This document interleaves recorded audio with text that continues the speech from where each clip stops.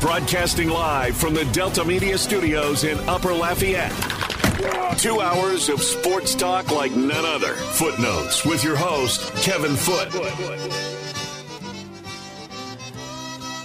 Welcome into Footnotes. Kevin Foote on the game. We're broadcasting live from the EFCO Development Studios in Upper Lafayette.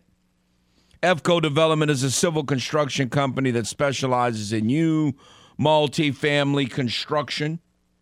Simulcast on Stadium 32.3 and 133 on LUS Fiber. The hotline is 337-706-0111. 337-706-0111. So, if you would like to get in, other than we've been visiting each Tuesday with Bobby Nova. We'll be doing that again towards the end of the show. But other than that, open phone lines. We've been kind of keeping our interviews more to the back of the week. So the beginning of the week, lots of things to discuss. If it was, look, I didn't watch as much as, you know, I flipped back and forth here and there to see what was going on with the basketball game. While I endured the Detroit Tigers' continued ownership over the Houston Astros, I mean, there are a lot of things in sports that are hard to figure out. And one of the things that's just always been fascinating to me is how some teams typically play better against other teams. Like the Astros, you can certainly argue, have been the most dominant baseball team in the last 6 years in baseball. And yet, they just struggle with the Tigers. Like, every time they play them. Now, the result-oriented person would say, well, the Astros have won the last 7 going into last. But almost every one of those is like last year they swept the Tigers in a series. Every game was 3-2, and Detroit outplayed them in every game. They just some kind of way won. It's like, it's not supposed to be like going to the dentist's office to play the worst team in the league or one of the worst teams in the league. Like, every once in a while, yeah, but not like every game. You either lose to them or you barely win by the skin of your teeth. Like, it's not supposed to be like, I know this is baseball. It's not football or basketball, but it's just amazing. Like, for 3 or 4 years now, they just, it's every game we're talking about the mighty Detroit Tigers here. First of all, you never want to play someone who's 0-3. That is an awful thing to do. You never want to play someone who's winless, no matter what, but especially now, it's not a good plan. Not a good plan at all. But, so I was kind of enduring that, and I'd flip back to basketball just to see what was going on. And it, they made one little run, cut it to 5 or 6, and it was not there. So basketball's over. LSU women won. UConn men won. I'm guessing Dawson isn't buying this, but I have heard the narrative that UConn's run to the championship was like the most unimpressive, dominant run in NCAA history. I don't know that I've ever heard anyone say those words, but that's basically what they're saying. Like, they beat everyone double figures, so it's kind of hard to say that there was nothing fluky about it. But it's nobody's fault. It worked out where all the supposed high seas they were supposed to play, they didn't have to play any of them. And so they were fortunate and dominant at the same time. It's kind of weird, but I mean, none of that matters. It's just something that people say. You got the trophy, you hold your little parade, you start, seeing how many people go off into the transfer portal or who you need to get. That just is kind of the way college sports works these days. But it's over with. And certainly if you have any thoughts on it, San Diego State they didn't shoot well. UConn's kind of been dominating everyone. Miami missed 15 layups or something. Like, I don't understand all this missed layup stuff. Like, when I was watching last night, San Diego State missed and I didn't watch every minute. I was flipping back and forth. Just easy layups. Missed 3 or 4 easy layups. Is what it is. I don't know if it's pressure or it's just certainly you got to give UConn its fair share of credit, but it was, I'm sure a lot of people look at this polarizing thought that this was a great NCAA tournament, and I'm sure there are a lot of other people who thought it was a terrible NCAA tournament. So, is what it is. I'm kind of in the middle on that. I love upsets. I love non-chalk. I would have enjoyed it more if San Diego State had won, but it ended up not with chalk because UConn was a 4 seed. They weren't a top 3 seed. But they're still, a program who's won a lot of national championships. So it's not like, oh, no, UConn won a national championship. That hasn't happened and hasn't been that long. It's happened 5 times this century. So any thoughts you have on that, certainly feel free to do that. One of the things that we're going to have to start monitoring, and I'm terrible at this, and Manny has commented on how it amazes him that I really hardly ever have any idea what's going on with the weather because I never pay attention to that. But other people who do pay attention keep telling me that the weather's going to be really bad this weekend. So this Cajun South Alabama series in softball is pretty important. I heard Jim talking to Raymond last hour about how McNeese is going to have to maybe try to maneuver that. It's going to be like trying to avoid mines in a minefield. Well, it's really complicated on an Easter holiday weekend because the whole point of playing Thursday, Friday, Saturday is you don't want to play on Sunday. But what happens if you don't get the games in? So that's something we're going to have to kind of monitor. The Cajuns' quote-unquote spring game, which will not be a game, is scheduled for Thursday as well. Now, it's only been 2 or 3 years removed since that happened where, they've already decided they're going to just go play in the indoor.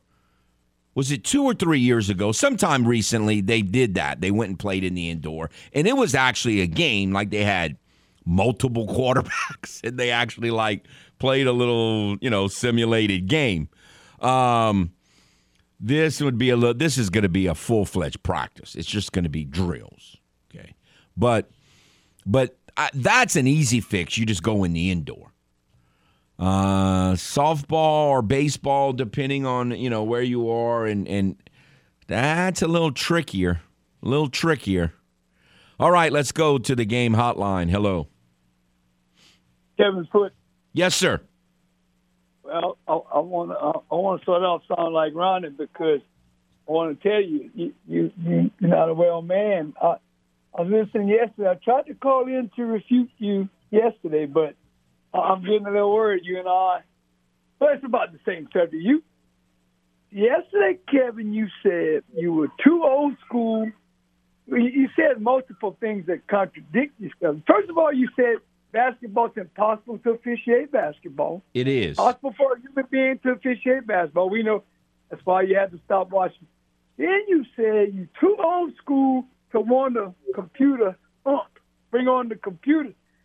So, yeah, my question is, okay, you say it's impossible to officiate basketball, but you want human beings to decide in a nanosecond when they can call a foul and when they shouldn't. Is it 10 seconds? We've been through all this. So the only sport you can have computer officials is baseball, and you don't want them. But you seem to want computer officials in football and basketball. Okay, I have Manny, you've been listening to me. We've been talking on the air for a long time. I have said that it really it does seem hypocritical. I've admitted that it seems hypocritical for me not to want robo-ump for the home plate just because I'm pro replay and everything else and all of that. And I think my long-time stance on that probably comes from,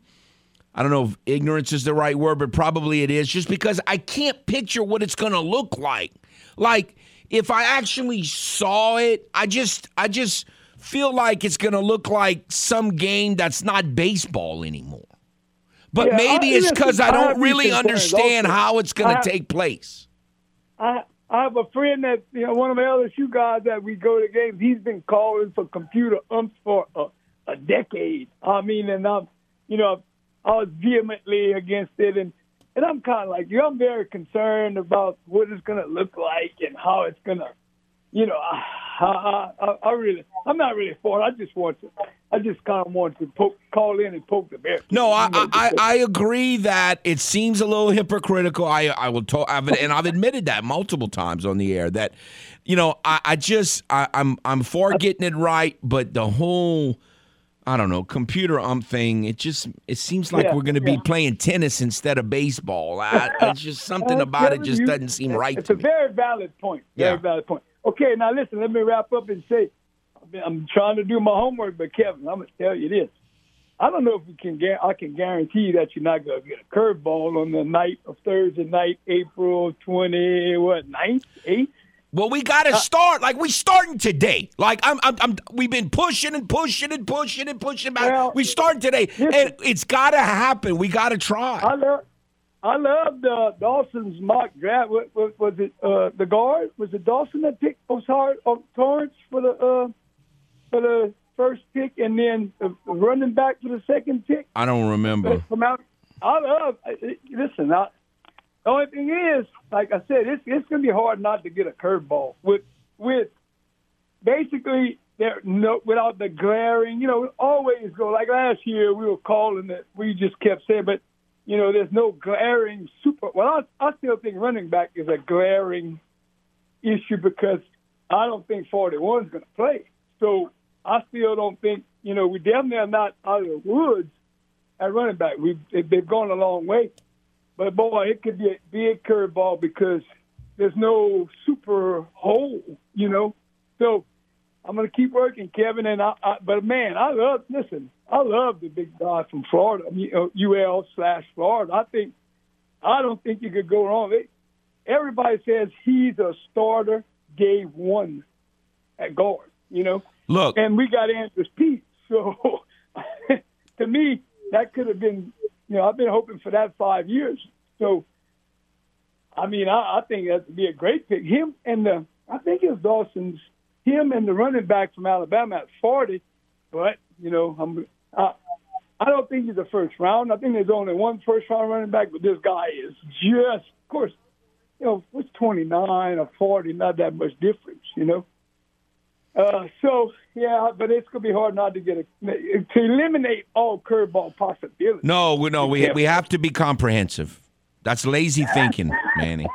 Okay, Kevin, I'm going to keep working. All right. And I'm going to, in the next week or so, I'm going to give you what I think is our list of strong possibilities, and we'll have to just branch out from there to the end of the month. Absolutely. All right.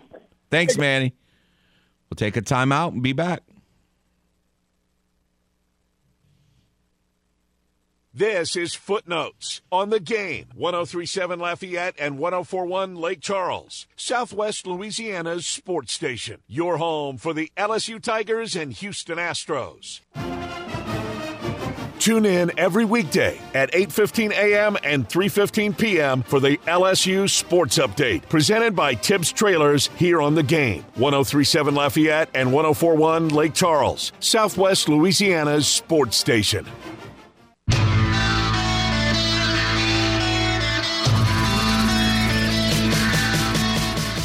Welcome back to Footnotes. Kevin Foote on the Game. The Game hotline is 337-706-0111. 337-706-0111. on this Tuesday. If you are a weather forecast expert, we certainly want to hear from you. You know, we've seen it many times. And Mr. Bobby's one of them. We're going to talk to Mr. Bobby next hour, and he constantly says, hey, they all say it's going to rain. It ain't going to rain. How many times? He's right. Like most of the time, he's correct. So we'll see what he says when we talk to him next hour. I mean, how many times have we've seen it multiple times already this baseball, softball season, where you change the game and you change the day of the game, or you play a doubleheader, and then boom, it never rains. Or if it rains, it's just very little. So, and you kind of regret it a little bit, but, you know, you just do what you think you got. You can make the best decision, and you live with it. So certainly that's on the table. But again, we are now. I'm not a great countdown guy. I don't even know what the date of today. What is today? The 4th, I think. So we're like a little over 3 weeks, and a couple days away from the start of the draft, and it's getting more complicated, it seems, because the quarterback scenarios that we keep hearing about every day could end up impacting the actual draft, and that complicates things. All right, let's go to the game hotline. Hello. What's going on, Kevin? How are you, sir? Kevin, remember 2 weeks ago I brought up talking about college women basketball, and now, look, go and behold, now it's the rage right now. Ain't that crazy? That is, yes, sir. Kevin, hey, what I want to talk about is, remember how we talked earlier in the week about, I said the Cajuns were going to go up there and take care of James Madison for running their mouth? Well, they sure did, didn't they? Boy, you're right. I mean, look, I was just impressed with what they did, and they had more obstacles than you or I knew when you said that. Carly Heat didn't even play in the series, and she's been their best player this year, and they still did it. And you know that first game, James Madison had him on the rope. I mean, it was a 2-run lead going into the 6th inning before that girl hit the 2-run homer to tie? Is that the way it went out? Right, yeah. And look, and they came back and won that game. Once they won that game right there, they had James Madison like they wanted after that. That was a wrap. That is true. No, they did a great job of winning that. And, I think Coach Glasgow is pretty much, he kind of thinks that the best teams are all on the Cajun side of things in softball, even though James Madison, just 2 seasons ago was in Oklahoma City. But the problem is, and we'll be talking about this more as the season goes on, Marshall doesn't play hardly any of the good teams in the conference. So they're going to go through the conference schedule maybe pretty much unscathed because, they don't play any of the top teams. You think it's going to be more than a 1-bid lead this year? I don't know. It depends who wins. I mean, I think if the Cajuns don't win the conference, it's going to be more than a 1-bid lead. But I don't know. Like last I saw, Marshall was like 66. What I checked yesterday, I thought that's what I remember them being. Now South Alabama could get in. I mean, I think it's possible 3 teams could get in. It's not out of the realm of possibility that 4 could get it. No, well, I don't know about that high, but Kevin, going back to the draft, you think if Tennessee goes trades up to get to that pick, you think it's going to be the first 4 picks are going to be all quarterbacks? I don't think the first 4, unless, like you say, someone trades up to 3. The thing that so much of the draft is which rumor mill or whatever do you believe? Like every day I see a story. Will Levis is plummeting down the first round in the draft. Like, who is saying that? Like, we just don't know if that's really true. And also, it only takes one team to disagree.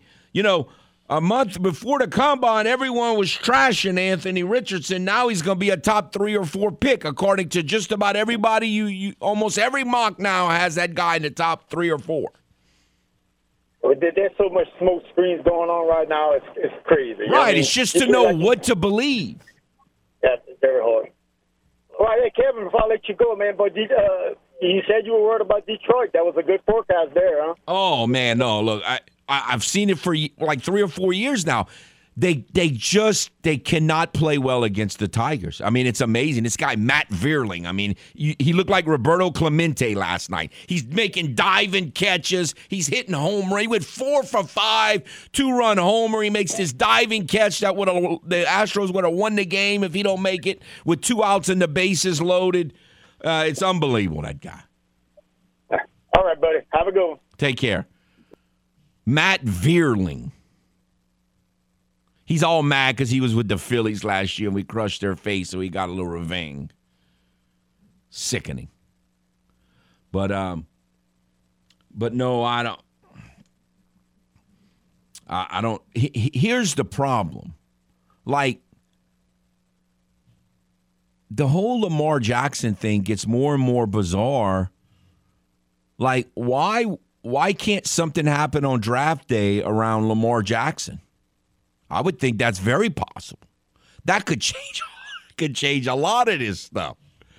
Why can't something happen on draft day with Aaron Rodgers? Now, again, we're all assuming he's going to the Jets, and probably that's what's going to happen.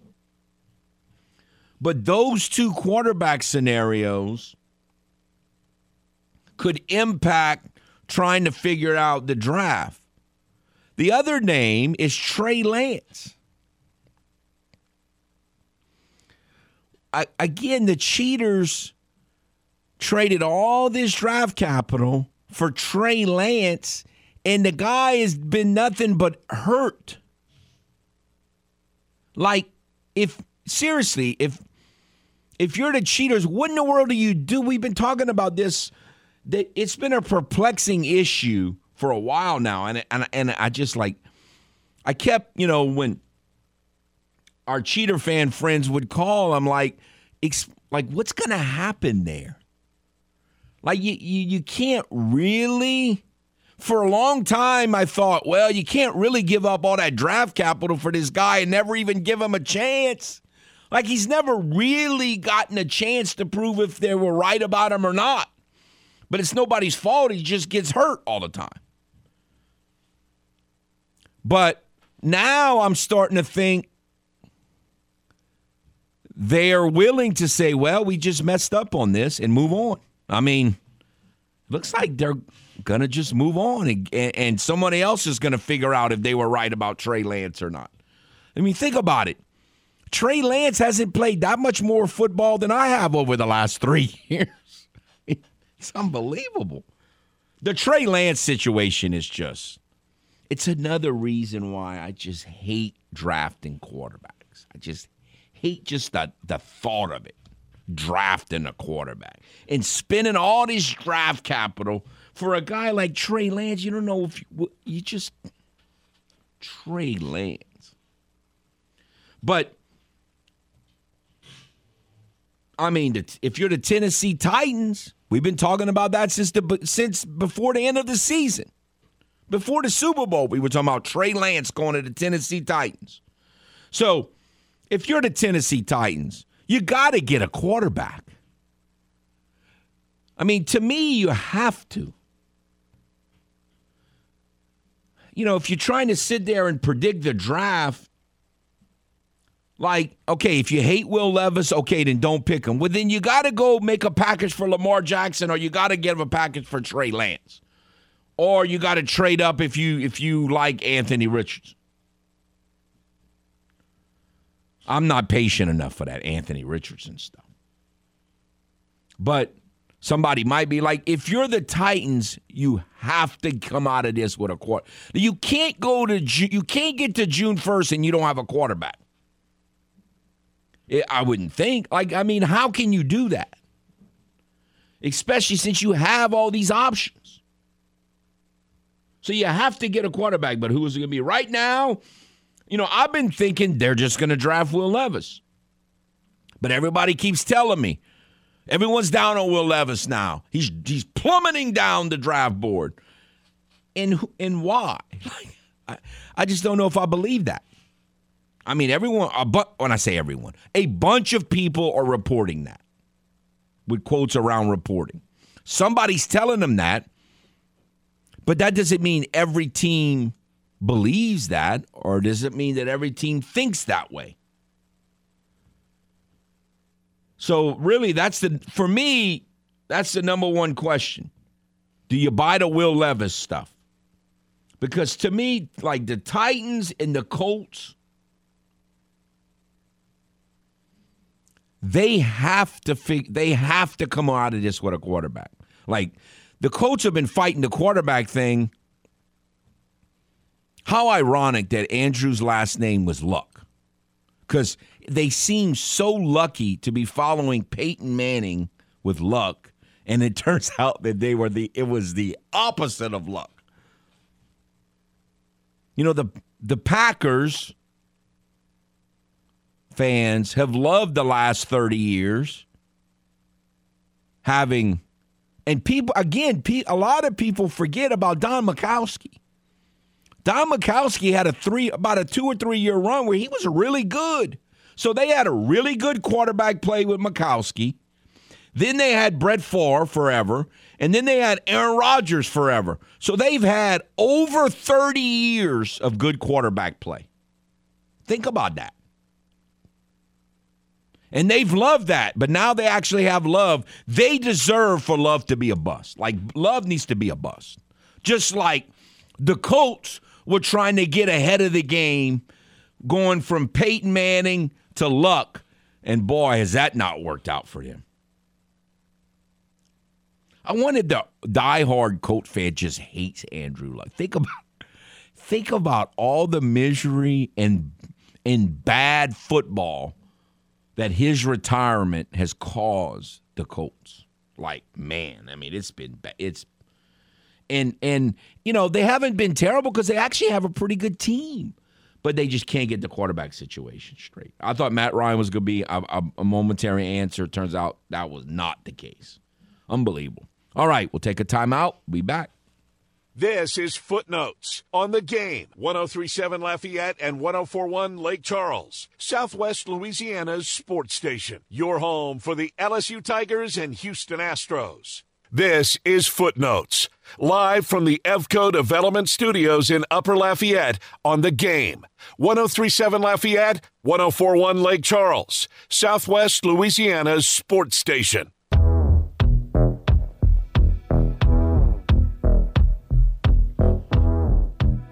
Welcome back to Footnotes. Kevin Foote on the Game. The Game hotline is 337-706-0111.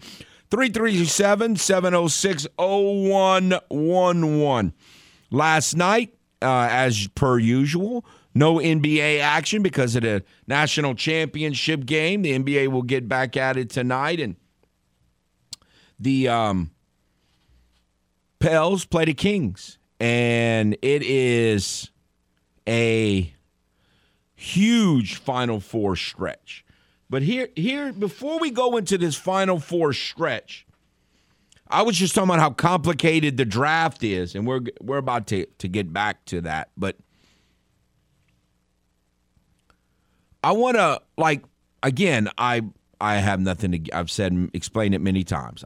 I would not consider myself a Pels fan. I wouldn't insult people who are serious Pels fans who watch every game and live and die with the Pels. I wouldn't even insult them. I call them a Pels fan because I'm not a Pels fan. But I wish them well.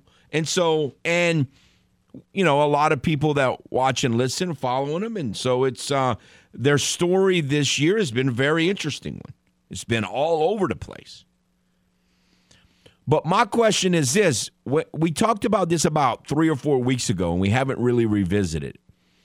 Do we buy, or I say y'all, do y'all buy as Pels fans this whole concept that the most dangerous teams in the Western Conference playoffs are not going to be the 1 and 2 seed? Do we Yes. buy that? Yes. There's a narrative that the Suns and the Lakers are the two. There's a growing narrative out there. Yeah, I agree on the Suns. I fully disagree on the Lakers, but I do understand where it's coming from. Okay, so do you want to go 4-0 and beat a 5 seed? So, yeah, I see where you're going there. I don't want to play Phoenix if I don't have to, but at this point, if the Pelicans can guarantee a playoff spot and not have to worry about the play-in tournament, beggars can't be choosers. So would you rather be the 7 or 8 seed and avoid the Suns, or would you rather be the 5 seed and play the Suns? But the 7 seed comes with having to play in the play-in tournament, so I don't want to. If I can avoid the play-in tournament, I just avoid it. Just give me to a 7-game series. Do you really think you would beat the Suns right now in a 7-game series? No, but I just don't want to deal with the play-in tournament if you don't have to. Yeah, but wouldn't you I rather think the best win? case is be a 6 seed and play the 3 seed. I think that's your best case. Which is right now Sacramento. See, Sacramento is a great unknown. Like, the last time they were in the playoffs, I mean, that was probably about 50 pounds ago for me. Last time they were in the playoffs. Maybe 40 pounds. I don't know. That was a long time ago. So you like playing the Kings is a great unknown. Although, again, I get confused. I don't have too many good memories of the Pels playing the Kings this year. Have they beaten the Kings? Seemed like at least the last time they played them, they got demolished, if I remember correctly. So, but again, the playoffs are different. I'm just saying, before we go into this 4-game stretch, I think it's a fascinating subject because I guess it's not all that unusual to have a sport where going into the playoffs, the teams that you look at as the top 3 seeds are not considered the best teams. But I think this is a fairly unique situation because a lot of people really believe that. It's starting to happen more and more, though, in the NBA at least, because of the decreased emphasis on the regular season. And, again, until which they're not going to, but when you have a playoff format that essentially rewards you 0 for being the 1 seed, you get 1 extra home game if you're a 1 through 4 seed in the first round. And so the 1 seed gets home court advantage, which, again, though, home court advantage is 1 extra home game. You don't have any buys. You don't have any you almost have the disadvantage because you're playing a team who gets to play in the play-in tournament and, quote, if you buy into the rhythm thing of playing consistently. So teams have said, look, we don't, as long as we're going to be in the top 5 or 6, which, the good teams know they're going to be, they go, who cares about the regular season? And that's why I think you've seen some teams. Now, Phoenix is a little different because they made an acquisition at the deadline that made them a lot better. But like Golden State this year, they were like, whatever. If we get to the top, we don't care if we're 1, 2, 3, 4, 5, or 6. But look at the Eastern Conference. I think it's critical, very different. Like, if I'm the Bucks, I want the number 1 seed because I don't want to have to play Boston or the Sixers until the conference final. Because there seems to be those 3 teams and then everybody. So the East is opposite because perception is the top 3 teams are head and shoulders above the rest of the conference. Right. And, but then that's the weird thing, like in the West, where you're supposed to get rewarded as the top seeds, but you could have a situation where the 2 seed has to play a Lakers team that's figured things out. And so it's like you work so hard to be the 2 seed that Memphis is, and they might get rewarded, quote unquote, by playing a team that's playing very well right now. The Pelicans, by the way, split with Sacramento so far this season. They beat them by a ton in February and then lost by a good amount as well in March. So 2 blowouts. Yes. And really that probably means nothing. That was a long. Well, I mean, it wasn't that long ago. Right, it was just the team was not the same team. Right. And again, you're playing a team with 0 playoff experience, and so that just I think I prefer a team with 0 playoff experience than. Yeah, and Sacramento, like the narrative around them this season for the most part has been they've had very good injury luck. They've missed like some of the fewest games. I don't know if they still lead that category, but for a long time they had the fewest games missed due to injury. I know they did lose Fox for a little bit. And that they were kind of overachieving. They were winning games, and the kind of narrative was that they were going to come back to the pack. Now, because of how muddy the rest of the West ended up being, they've stayed in that number 3 spot, but I would feel better about playing Sacramento in a 7-game series than probably anyone else you could match up with, and that includes like the teams at the bottom. That includes Golden State, obviously, who's going to be 5 or 6. I would feel better about playing Sacramento than probably any of them, except maybe like if it's Minnesota who ends up being 8, but that wouldn't be a possibility anyway. And I'm not suggesting that you as a Pels fan ought to root for your team to lose. I'm not suggesting. But what I'm suggesting is if you do lose, it may not be the end of the world. It may not be as bad. The ramifications of a loss right now, even though you're fighting for a playoff spot, may not be as bad as it initially feels right after the game. Yeah, it's going to be tough to win enough to get 6, but not win enough to get 5, and so that's what's now difficult about it, and you just hope that somehow it falls into place. But again, I would without a doubt, I would rather play Phoenix if it means missing the play-in tournament. I don't want to mess with the possibility of losing a couple games and going home. I guess where you are, but I still want to. I mean, you might then have to beat the Lakers and or the Timberwolves to even make the playoffs if you go into that play-in tournament. Whereas if you're the 5 seed, you're playing 7 games. Well, you're playing at least 4 games. But. So if you're playing a 2-game Final Four series, you're throwing your best pitcher in the semifinals. See, I tend to, I might say my best pitcher because I'm trying to win the whole thing. I'm not trying to get to the final. I'll tell you, you know what? The funny thing, I won't bring too many high school baseball references to the show, but we used to play 3-game series in the playoff. We actually played Notre Dame at Crowley, and our coach's logic was we knew they were going to throw their ace in game 1, so we didn't. We threw our kind of innings eater in game 1, and we threw our ace in game 2 with the idea of trying to get game 2. Yeah. It didn't work. We lost, but like that was the way he thought of things. College he tried coaches to mix, do that mix fairly and match. often. Right. Yeah. In regionals, you don't throw your ace in the first game. Right. So again, it just kind of depends on where you are and what you're really trying to achieve.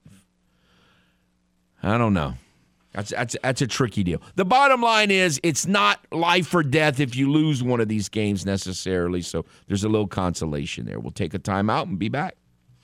This is Footnotes on the Game. 103.7 Lafayette and 104.1 Lake Charles, Southwest Louisiana's sports station. Your home for the LSU Tigers and Houston Astros.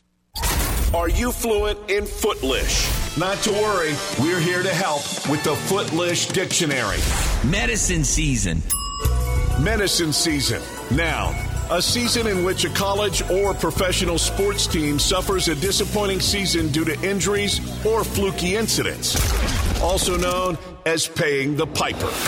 Now, back to the man with his very own language. Kevin Foote and Footnotes on the Game. 103.7 Lafayette and 104.1 Lake Charles, Southwest Louisiana's sports station.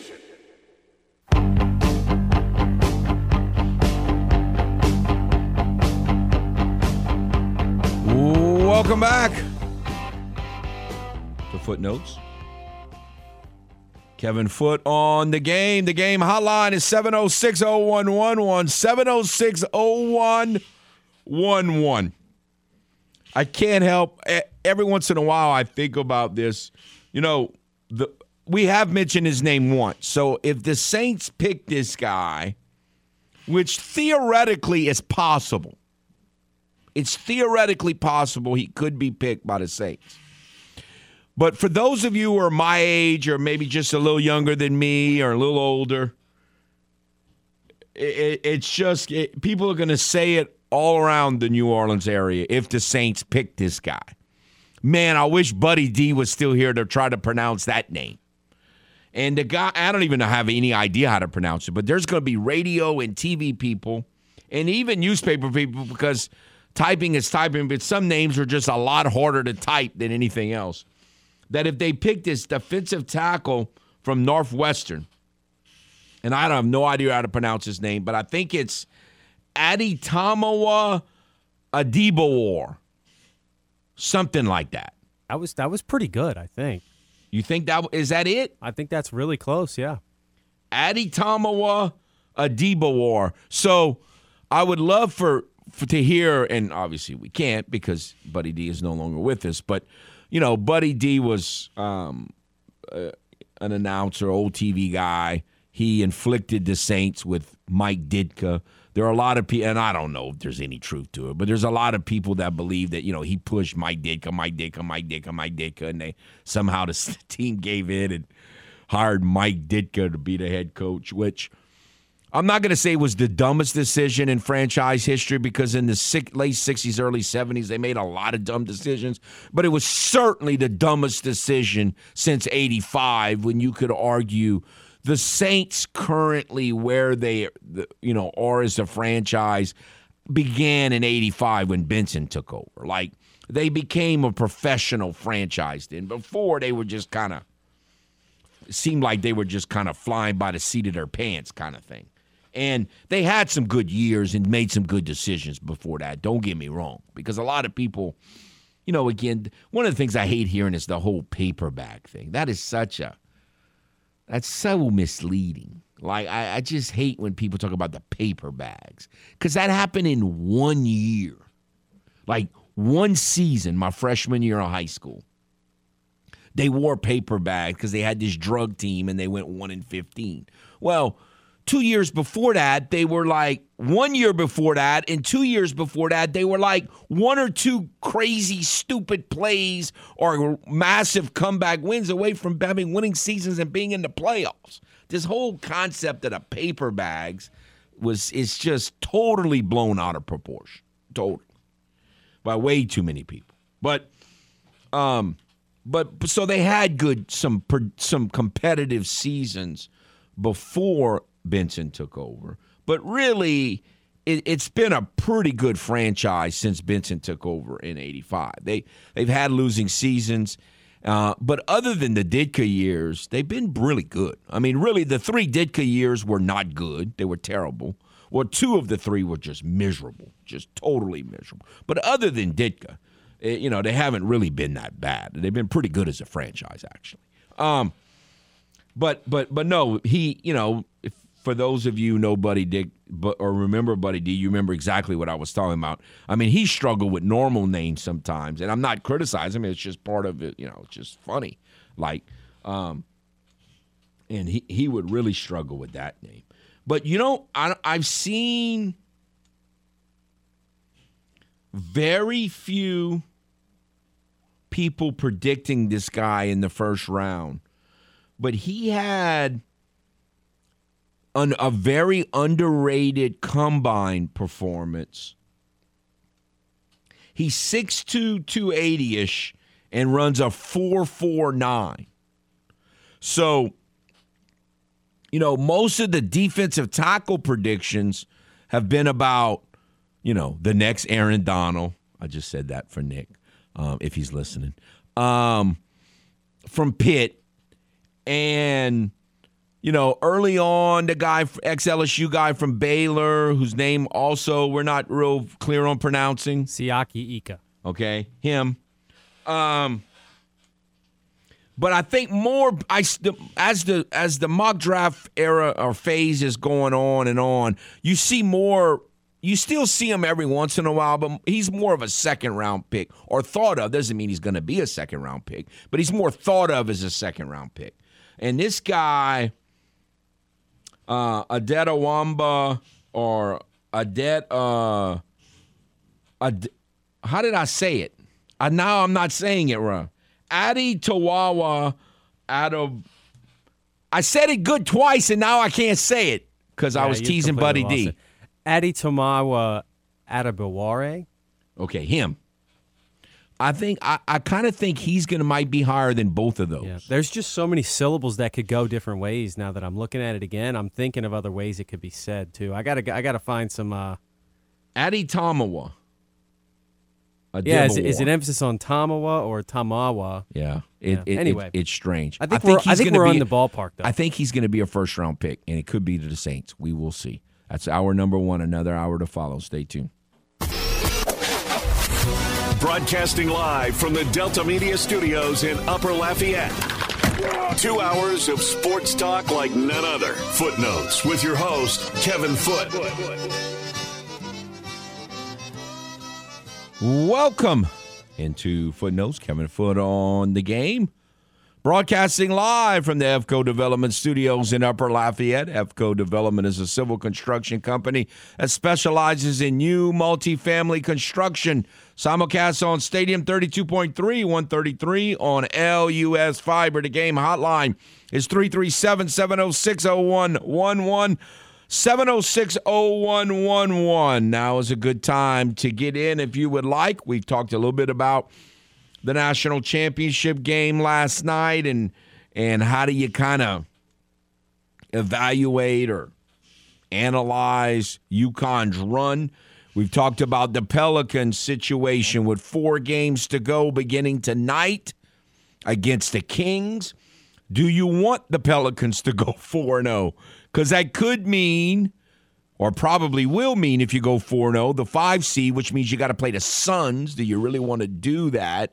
Because in this weird Western Conference race, the perception is that the perception by some is that you're better off playing the 1, 2, or 3 seeds than you are the 4, 8, or 7 and 8 seeds. I mean, that's the perception. It could be totally wrong. I understand why people say that. So any thoughts you have on that situation, then of course, again, it's time. We talked about the NFL draft a fair amount right after the Saints acquired a first-round pick, but then it got so busy and it got so much on the back burner. But it's time. Like we have got. I want to be as comprehensive as possible because again, I hate being Chris Naoli'd. I just, even Davenport, we had mentioned Davenport, but we didn't, I don't know how seriously we took it. And I think all of us were just totally floored when the Saints traded up. Of course, when the Saints traded up, a lot of people were thinking it was, they were trading up for Lamar Jackson.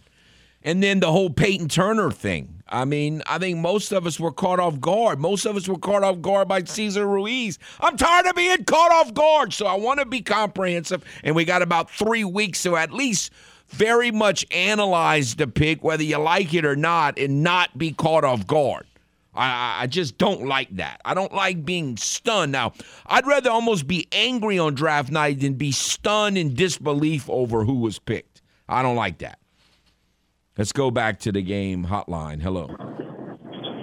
Hey, that's a great pun saying that Cesar Ruiz caught you off guard. Yeah.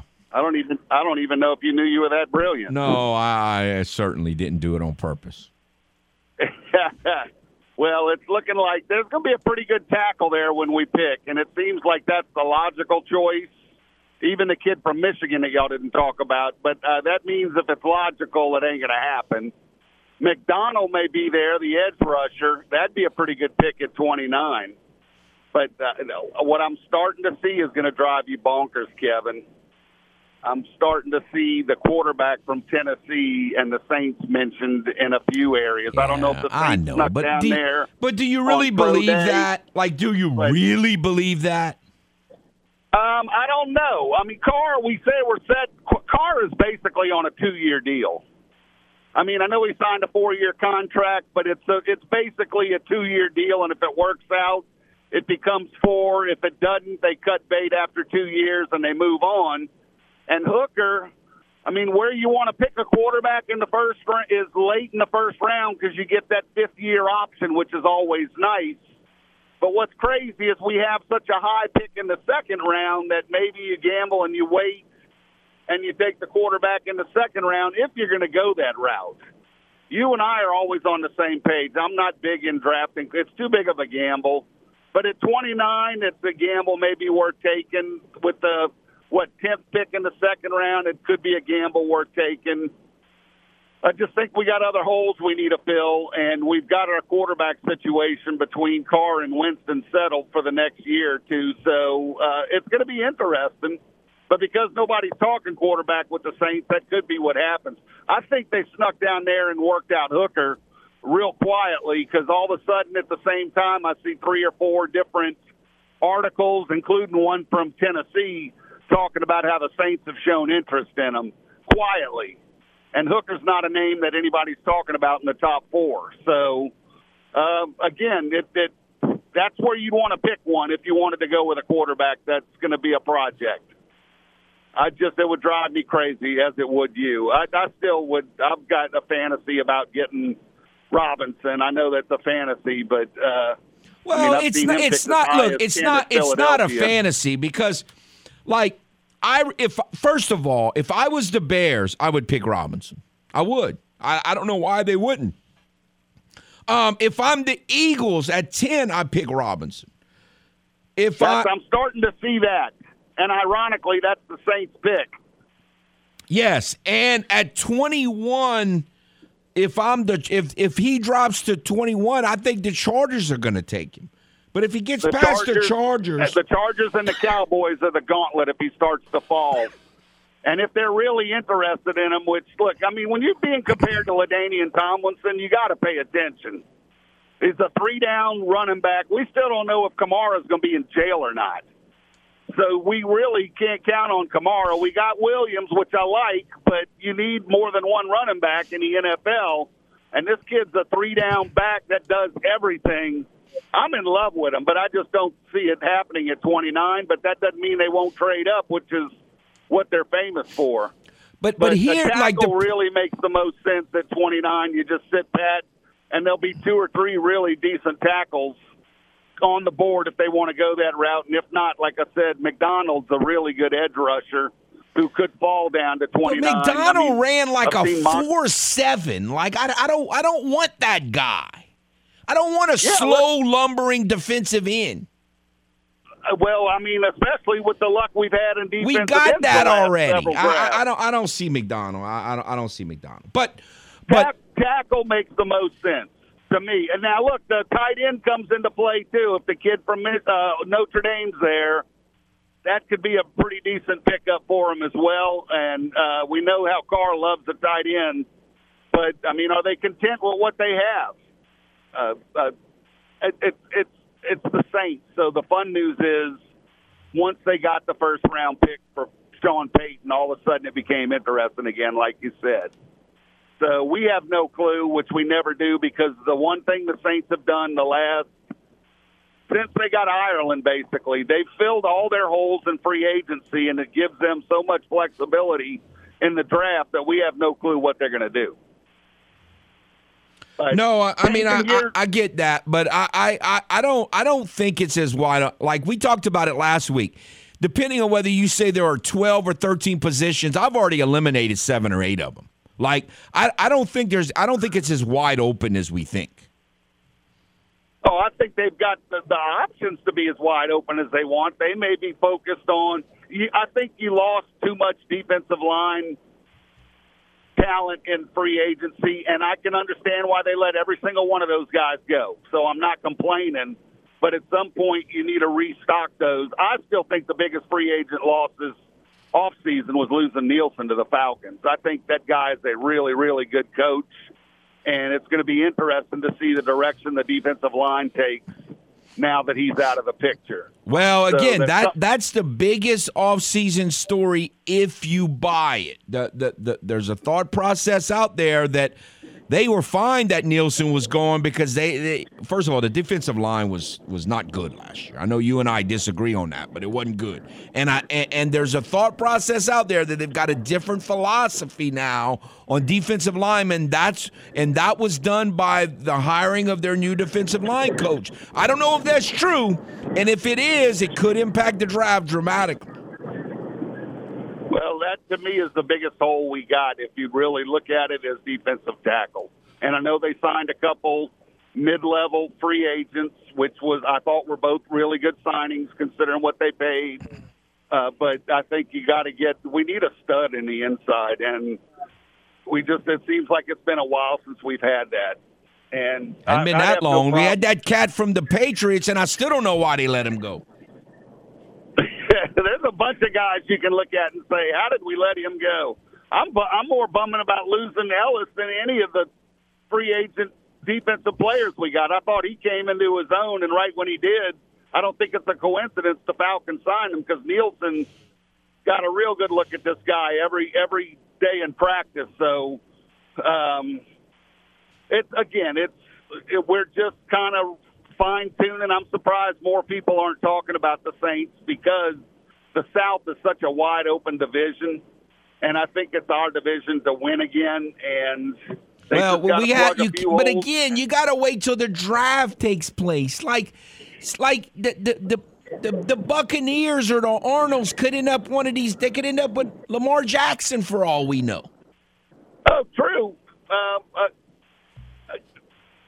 We'll see. It's rare to me when a draft pick comes in and really makes that big a difference. Now, trading for a veteran is a different story, and I get that's what you're talking about. But it's been a long time since I've looked at the draft, and even Olave, who I love moving up to get, I was like, is he really going to make that big a difference on this team? And he made as big a difference as you probably could, and it still wasn't enough. So he dropped too many passes. Our tackle. We need Penning to play. We need Turner to get on the doggone field. That, to me, is the biggest disappointment in the draft in a while. Ruiz actually really took a step forward last year. I thought he was one of our better offensive linemen. And then, of course, we got Andrus Peat. He's baffled everybody when he got the contract he got. So I think we're stuck with him for at least one more year. But if he can stay healthy, he's an above-average offensive lineman. So our offensive line could be pretty decent next year if they stay healthy. But we seem to say that especially if they draft one early. All right, Joey, on your way out, give me the pronunciation for the defensive tackle from Northwestern since you're so high on defensive tackle. Dude, I would sound like Joe Biden giving a speech if I tried to pronounce that dude's name. But Joey, it's very realistic they could take him. Yeah, look, I personally think they're going to take a tackle.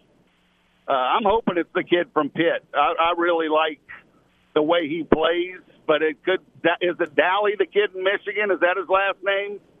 I've seen him in a few mock calls. Oh, no, Macy. Macy's a second-round pick. I don't believe that guy's going in the first round. The only pull you do on the Saints is whether or not they trade up. And my money would be on yes, they do.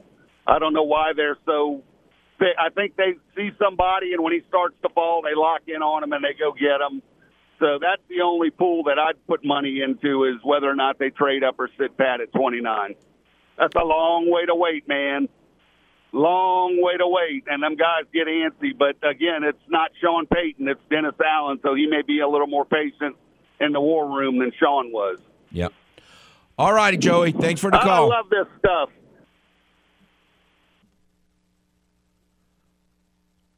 This is Footnotes on the Game. 103.7 Lafayette and 104.1 Lake Charles, Southwest Louisiana's sports station. Your home for the LSU Tigers and Houston Astros. Kevin Foote. An award-winning journalist, popular sports talk show host, and a man who apparently moonlights as a doctor. A medicine season of a different strand in 12, obviously, because the criminal commissioner decided to inflict them with the whole bounty gate silliness. His descriptions of illnesses are extremely concise. Not a normal strand of a medicine season. It was a different strand, just out of the blue from Timbuktu and all of this bounty gate silliness. Dr. Foote is ready to write a prescription for what ails your favorite team here with more Footnotes on the Game. 103.7 Lafayette and 104.1 Lake Charles, Southwest Louisiana's sports station.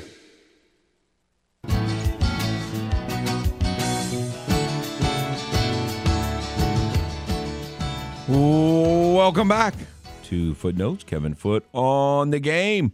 Again, the Game hotline is 706-0111, 706-0111 if you would like to get in. If you want to talk about national championship game last night or Sunday afternoon, whichever one. Been a lot of discussion on both nationally, obviously. So it's been a long time since... I mean, maybe we're a little deceived here because LSU obviously won the national championship, but even nationally, I I don't know.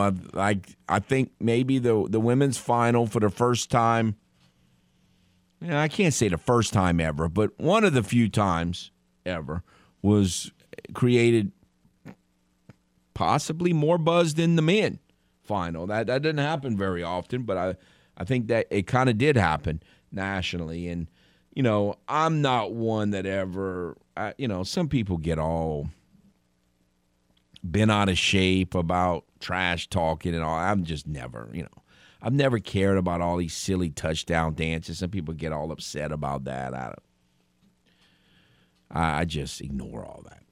I've always just ignored all that. Now, obviously you can't ignore it if you get a big technical foul or you get an unsportsmanlike flag late in the game and it costs you the game or it leads to you losing the game. Then it kind of reaches a new level of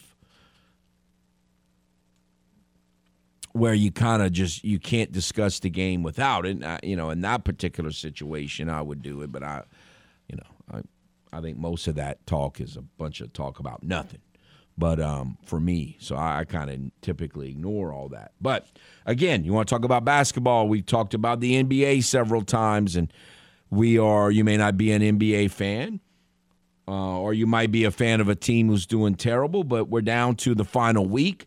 A lot of playoff spots and implications going on, including the Pelicans, obviously, who have won 7 out of 8, and they are they begin this final 4-game stretch tonight against the Kings, who could be, as we were talking earlier, the first round of playoff opponent. I mean, it's theoretically possible that they could play him this week and then be playing him in the opening round of the NBA postseason. So we'll kind of keep an eye on that, certainly. Feel free there. We haven't talked much college baseball or softball today other than the weather situation. We will be talking some college softball with Bobby Nova in the next segment. Baseball is playing McNeese tonight. I'm sorry. Tulane tonight. Softball is playing McNeese tonight in Lake Charles. Baseball was playing Tulane here, and I thought Coach Deggs put it good yesterday in the weekly presser that, he's not going to put too much stock in statistics because me and I think him and I think a lot of y'all were all fooled by App's pitching. You looked at their stats, their team ERA was 7.94 coming in, and they pitched very well. So we're going to throw that out the window. So it sounded like McGeehee's starting on Friday. Is that what you gathered from yesterday? From yesterday's presser, because they thought Jackson needed his normal rest, they have Jackson pitching Game 3, and I still think Jackson is their number 2 weekend starter, but because they're playing Thursday through Saturday, sounds like Jake Hammond is throwing Thursday. And, yes, Blake McGeehee on Friday and Jackson Nezu on Saturday. But how many innings are they going to get out of him? Right. I would have expected it to be Ben Tate or Cooper Rawls. I'm a little surprised they're going to go with McGeehee, but I mean, he looked good when he kind of seemed like he ran out of gas pretty quick, which you maybe understand that he hasn't thrown in a while. But so that's why I was just kind of like, all of a sudden you're going to throw him into a start right after that. A little surprising to me just because of how well Tate pitched and as well as Rawls pitched in their last outings. But I think you can kind of tell they've always seen McGeehee as a rotation guy, and I guess we're kind of seeing that here. But here's the fear. Last 2 outings for Jake Hammond, he hasn't gotten out of the 4th in either one.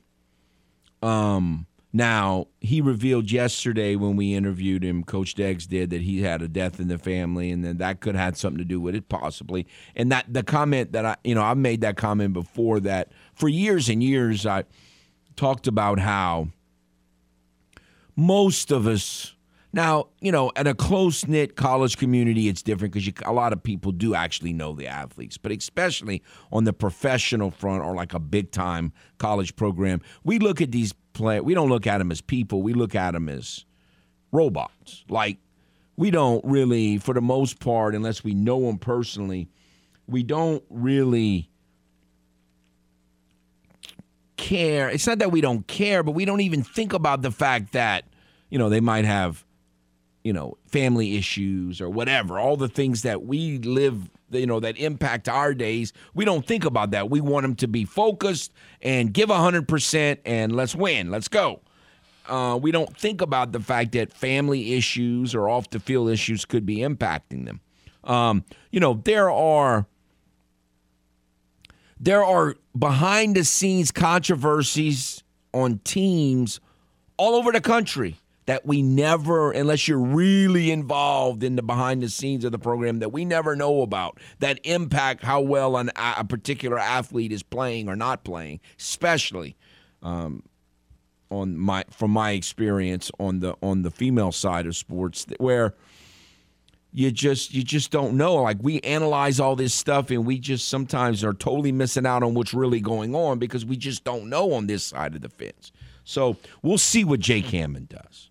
But they need him to get innings. So what I was saying was, if Jake Hammond doesn't give you 4 innings again, and then you pitch Blake McGehee on Friday and he doesn't give you any more than 4 innings or less, then you could be in a little bit of a pickle there.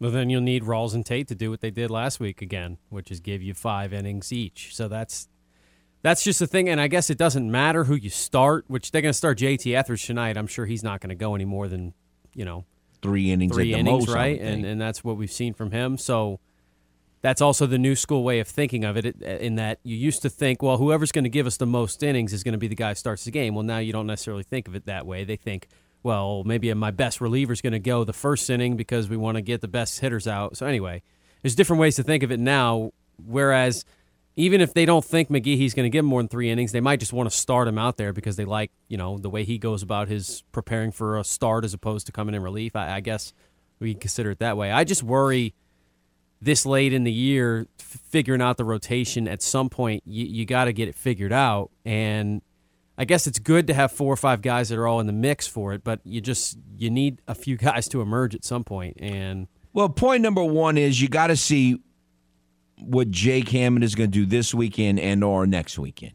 If he goes out and gives you strong 6 innings, then you go back to him, that kind of solidifies that spot. If not, then it becomes open. Now, I think, and I asked him in yesterday's presser, if you don't have a midweek game, which you do this week, or Cooper doesn't, even if you have a midweek game, but he doesn't pitch in the midweek game, how tempted will you be to start him on the weekend? I get the whole utility thing because I kind of have that mentality a lot over the years. Like with Moody and with Rawls, he kind of likes the idea as a concept of pitching him twice in a week instead of just once as a starter to impact more games. I get that, but if you don't use him that first time, then maybe you are better off using him. Or you could say, I also don't have a serious problem with the pitch backwards mentality. Hardly no one thinks that way, but does it really matter? If Cooper comes in and gives you 5 innings, theoretically, inning 3 through 7 or 8 are more important than the first 2 or 3 innings anyway. So does it really matter, whether you go 3-4 or 2-5 or 5-2? Like, does it really matter? I don't know. So it's there's a lot of question marks, and I described it yesterday as a puzzle piece, and this puzzle, and because he made the statement over the weekend he thinks Ben Tate is a starter long term. Well, maybe by May he will be a starting rotation, especially if Jake doesn't come through. It is, and you see, I also think that I'm going to give it another week or 2 before you start really going down this road. I think it's very possible, probably likely, but I'm going to give it another week or 2, that this team just doesn't have a Friday night starter. They really don't. Like, I'm still willing to give it a chance, but I think if 2 weeks from now we're saying the same basic thing, then I think you're pretty much at the situation, at the point where you can say they just don't have a true ace Friday night starter. So you don't have to have one to be successful. It just makes it tougher, and your bullpen guys need to really be really good and come through. And, of course, by about that time is when Dylan Toit's supposed to be back to help you out in the bullpen. So, it can be complicated. And it goes back to what I say all the time. If you have too many decisions to make, that's not good. It doesn't matter the sport. If you have that many decisions just to put your team on the field every day as a coach, to me, that's not good. Because when you make that many decisions, it just increases the chance that your decisions are not going to be correct or not going to work out. Too many decisions to make each day.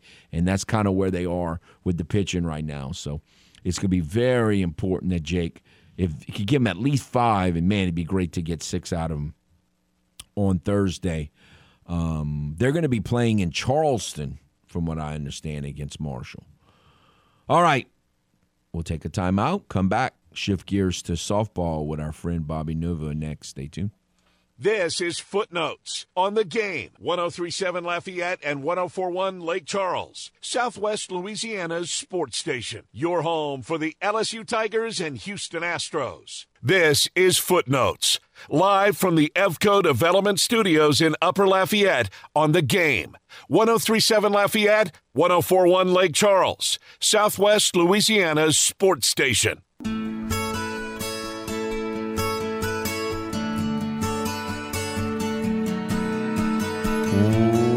Welcome back.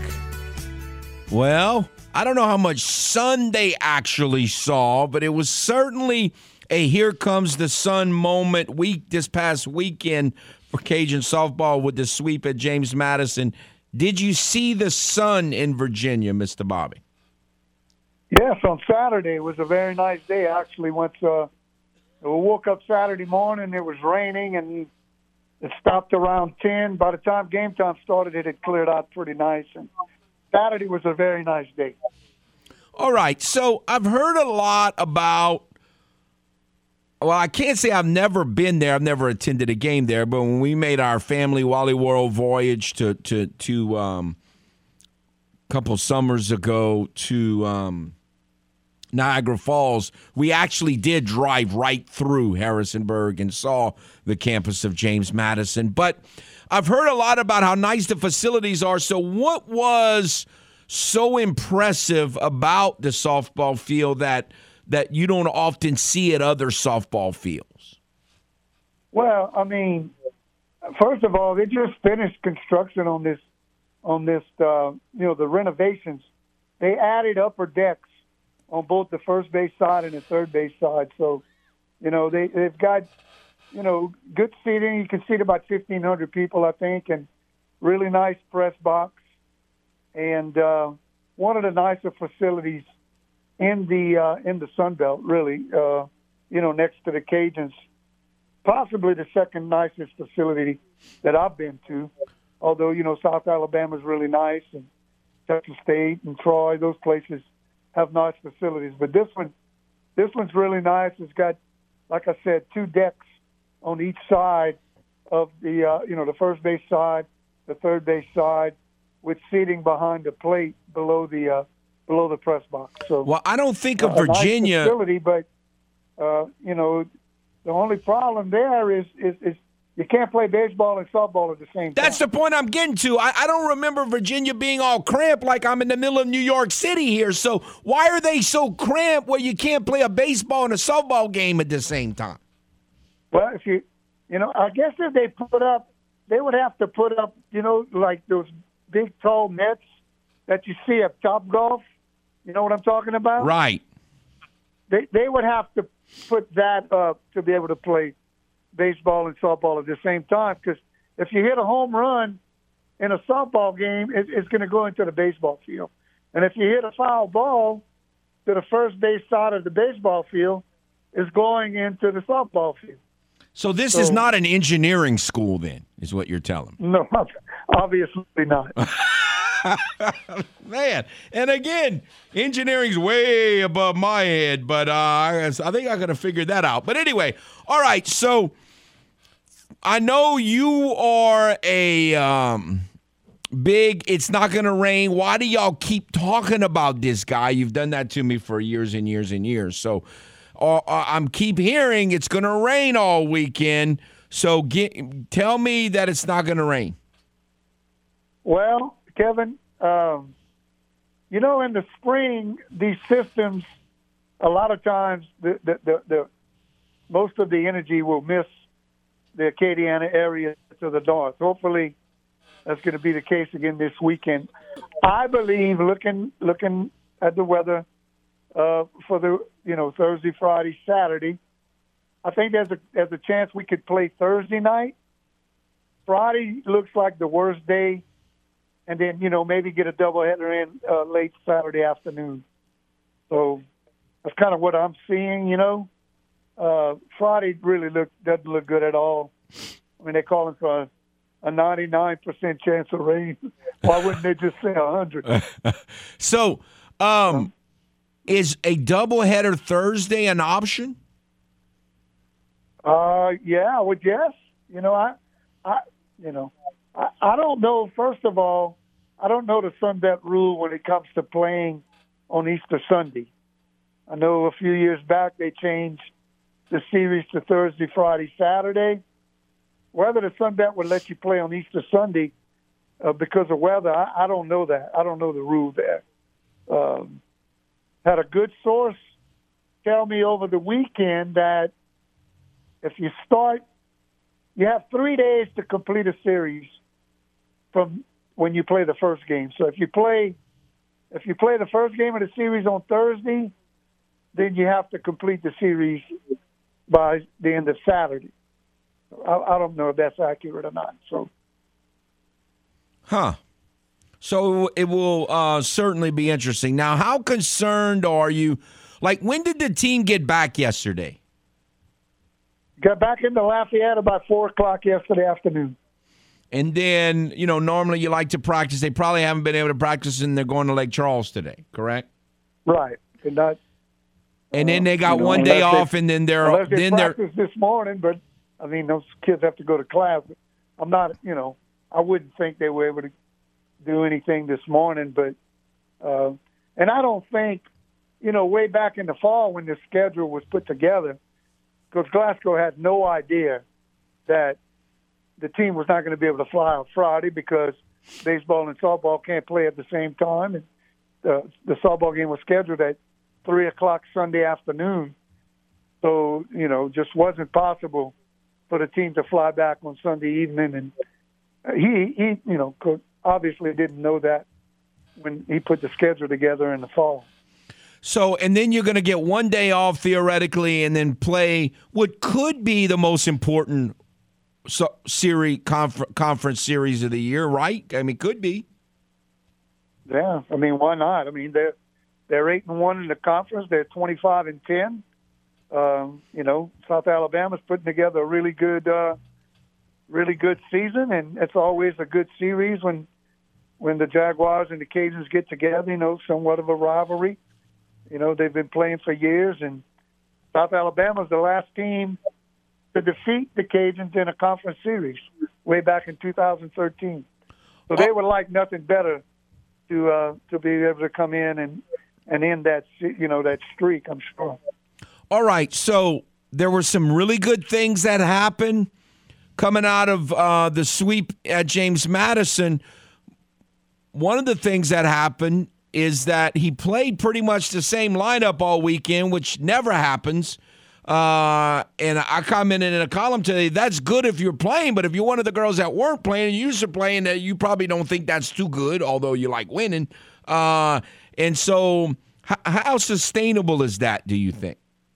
Well, everybody played, Kevin. It's going to be, it's all going to be if these kids can accept their role. Because, in Sunday's game, everybody played. Everybody either had a pinch run, and go out and play a couple innings on defense, or pitch hit, or or play late inning defense, but everybody, the only position player on the roster that was left in the seventh inning on Sunday was Carter Heath. He's the only position player that did not play in the game on Sunday. So even though he had the same starting lineup and for the most part the same batting order in all three games, he used the entire roster in all three games. So it's going to be important to see if those kids can accept their roles. And I know Kendra Lamb is, she's taken on that role where she comes in relief. And in fact, I gave her a new nickname this weekend, Kevin. I'm calling her Goose from now on. And I had to explain to her who Goose Gossage was. Once I did, she was like, "Yeah, I like that, Mr. Bobby." So from now on, we're going to call Kendra Goose. She's a lot nicer than Goose Gossage was, though. Oh, a lot nicer. No doubt about that. Yes. It wouldn't take much. All right, so do you think she could start tonight, though? Well, I mean, I'm sure she could, but if I had to guess, I would think maybe Sam Landry starts and they kind of piece it together.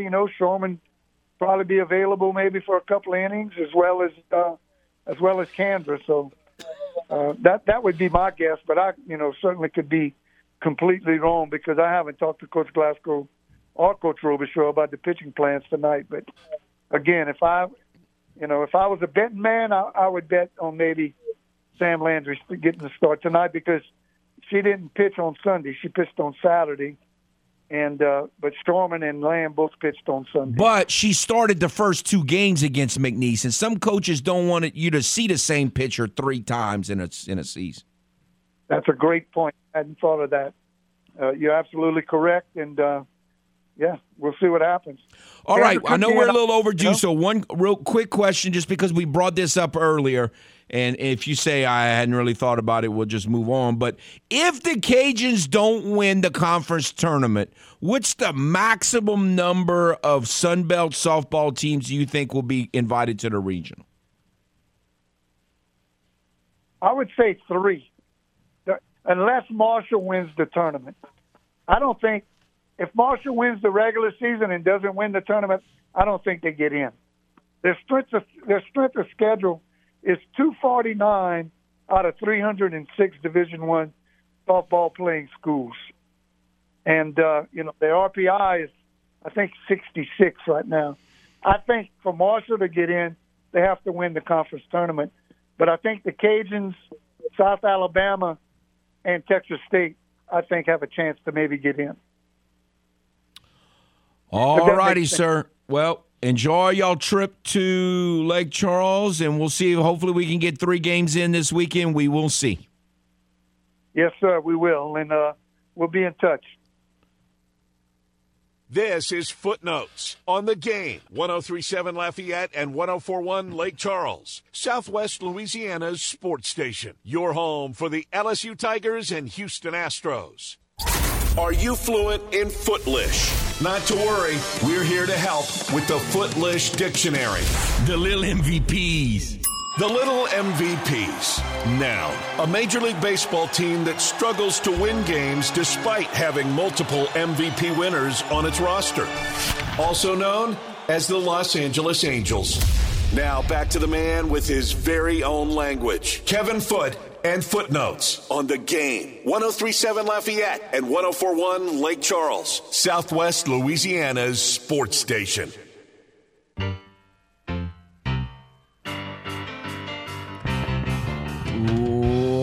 Welcome back. In the first hour, we were talking about how the Tigers own the Astros, and it's kind of inexplicable. The Mariners really struggle with the little MVPs. I mean, they just struggle with the little MVPs. I don't know why, but they do. They have for your Mike Trout. They just, they just cannot get him out. But we'll see how that goes elsewhere in that series. Let's go back to the Game hotline. Hello. Yesterday, I caught a conversation. yesterday I caught a conversation between y'all. Who were the blue bloods y'all listed? What we talked about: North Carolina, Kansas, UCLA, Kentucky, Duke. and Duke. Right. So let me ask you this: so Indiana lost its status since the last title was '87. You know, Indiana's an interesting because for a long, long time they were considered a blue blood, and again, I would think they're probably a blue blood still because again, blue blood doesn't have anything to do with the last 20 years, in my mind, unless your definition of a blue blood is different than mine. But like Indiana, I'd have to, I guess, do some research, but on where they were way before I was born. But okay, I will quickly say I think it is a historical thing, but you got to renew your application every once in a while, and Indiana's overdue, so they're not on my list right now. Also, man, the situation. I'm gonna hang up after this. Also, the situation with the whole Iowa LSU. You know what? You know what got over? You know what's basically overshadowed? Kill Moki put her hands on an official. It's like we're not even talking about that. yeah, I don't know. Didn't she grab an official? It was kind of incidental contact, but yeah, I was shocked that wasn't called as a technical foul. I'm just shocked. We're not, the way we talk about whatever, sportsmanship. But she actually put her hands on an official. We're not talking about it. But hey, once again, congratulations and to her and to the team. And thank y'all. Thanks. No, there was a lot of conversation. And one of the major topics is just even, you don't see too many, it happens, but too many games where both sides are angry at the officials. And I think in that game, all three, like people who were just neutral were angry. The people on LSU side was angry and on the Iowa side was angry. So I guess if I made in my claim that basketball is impossible to officiate, that would be one of my games I would show as evidence. Sounds like that would be one of the games I would show as evidence. But no, I don't. I think it's all over. It's difficult. I mean, it is. It's I think in some people's mind it's a non-contact sport, but it is a contact sport. But there's so many rules. If you go by the letter of the law, then it's a non-contact sport. And then, so how do you officiate a contact sport that at its roots is a non-contact sport? Because it hasn't really been officiated as a non-contact sport for a long time. And yet some contact is a lot harder, and yet it's more allowed than sometimes barrel contact is called, and that's the thing that leads to the points directly. Again, all of that stuff just makes basketball so complicated when it comes to officiating. And with all of that said, I think football would be a much better officiated sport if they officiated it like basketball. If you think that is we don't have time to go down that road, but I really believe that. Yeah, I think the great thing about basketball, that the thing that makes basketball somewhat fair, is there's something called the makeup call, and I know people don't like, but in basketball you have more makeup calls than any other sport, and I think football needs more of that, in my opinion. Y'all have a nice day.